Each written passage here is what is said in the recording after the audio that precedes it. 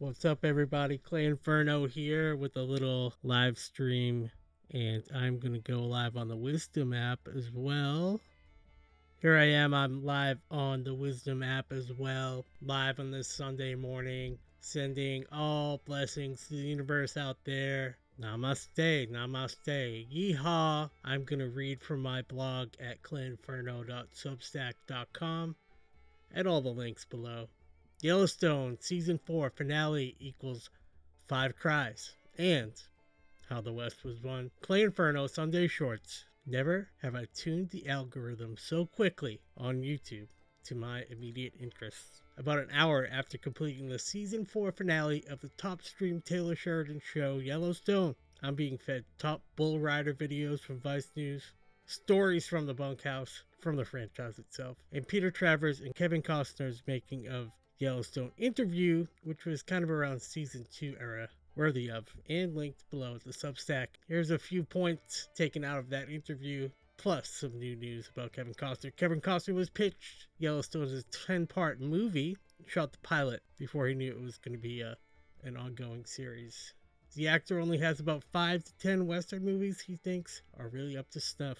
And after seeing How the West Was Won at a 6th birthday party, Costner himself built 3 canoes before he was 18 after admiring James Stewart in How the West Was Won. In other news, Kevin Costner is set up to start shooting period western called Horizon in August of this year. They hope this doesn't take him off the Yellowstone project. I don't think that it will, but he is writing and directing that movie, which I'm looking forward to.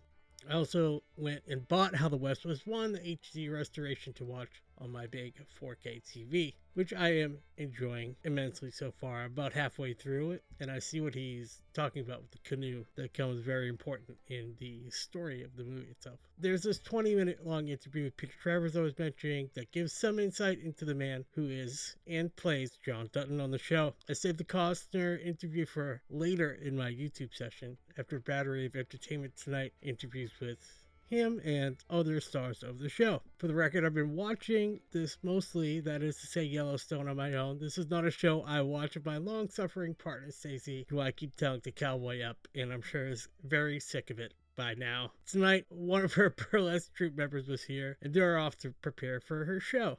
And somehow I made it through the season finale of Yellowstone, Season 4, and I've only cried 5 times while they were in the other room. So I have 1883 to watch now. I'm sad to say that I'm caught up. What an amazing show. For the record, back to Costner for a second, I cry at the scene where in Man of Steel he says, "You are my son," to his adopted son, Kal-El. Yes, Superman, I had to bring it back, comic book somehow. Every damn time I see that movie, I cry. So at least 3 of the cries from this season finale of Yellowstone Season 4 were from some father-son moments in the show. And if you know the show, there's father-son moments with people that aren't biological fathers, father figures in people's lives. Harkening back to the adopted son of Krypton for Ma and Pa Kent. There's a lot of bonding going on there. So I just think that he's great. I discovered something pretty recently that goes along with my Yellowstone binge and carrying on, and now things are starting to make a lot of sense. I'm really enjoying my big new TV with Yellowstone. There's these beautiful vistas that they show, lots of cowboy stuff going on,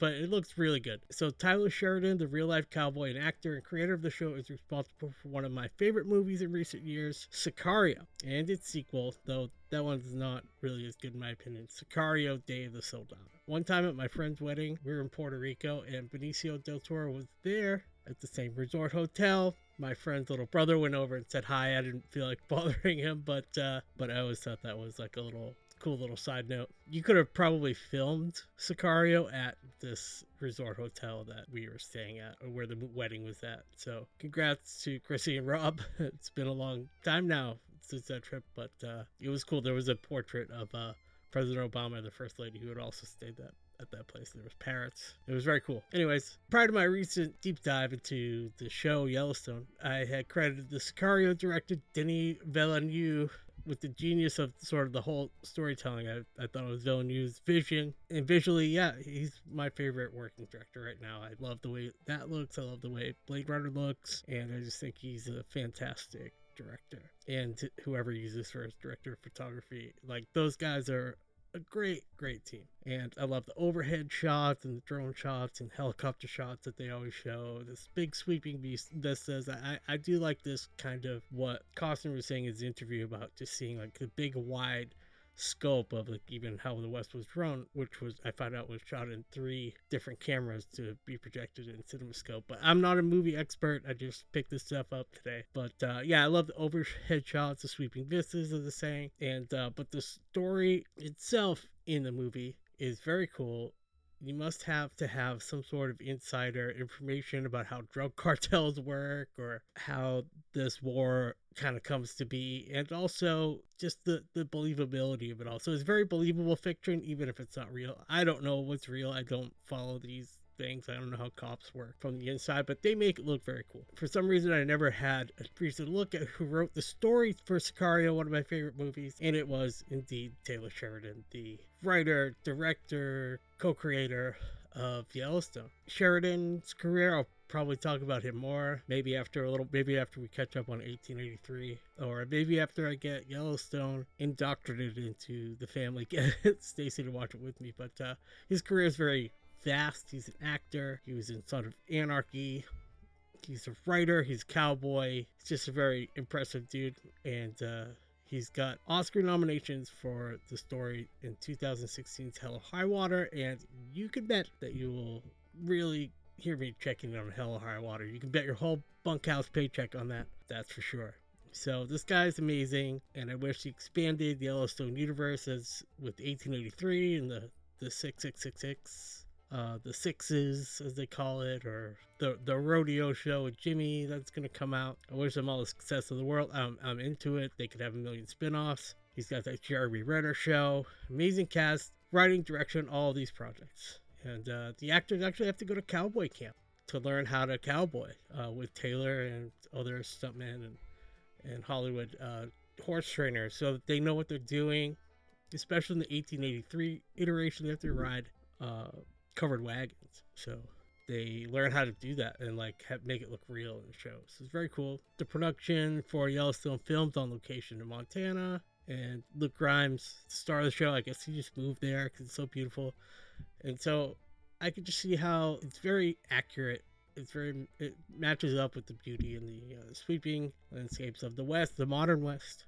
So, in conclusion, I'm not sure why you're not watching Yellowstone, #1 stream show in the country, although this week it's kind of like pushed down because it's not currently on. But anyways, if there's different charts you can look at, and some of the information even I get is conflicting. But it's very much a top streaming show. Definitely hit #1 a few weeks in a row, if not like for all of last year. Let's say there's 4 seasons to watch. So, and then if you're lucky enough, you can watch 1883. That's another, I'd consider that a bonus season for fans of Deadwood and those old West shows, cowboy stuff. My name's Clay, so I'm really leaning into it. I'm gonna get cowboy hat. I don't know. I'm just being silly now, but still, I just really love Yellowstone.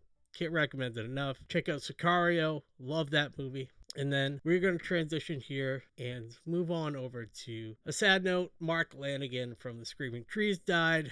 One of the best voices, and he's just amazing. So if you go to my Substack, I've posted a couple videos of Mark singing a couple of my favorite songs. Him singing with Lane Staley, R.I.P. Long Gone Day, Mad Season in 1995. And then I also have Hit the City, which is off of his album Bubblegum 2004, and it's like a duet almost with PJ Harvey. I don't know how much they wrote this record together or not, but it's very, it hits you right in the right spot. Those couple songs, my recommendations for Mark Lanigan stuff. And there's just so much loss and pain in the world, and especially hurts when you know someone that's gone through like a sobriety and then also dies. But I'm not saying that he relapsed or was anything to do with drugs, so that I actually don't think that it was, because he was very sick recently and he had bout of COVID. Yeah, you see someone, you know, kind of turn their life around and then they die because of fucking cancer or a liver disease or COVID-19, or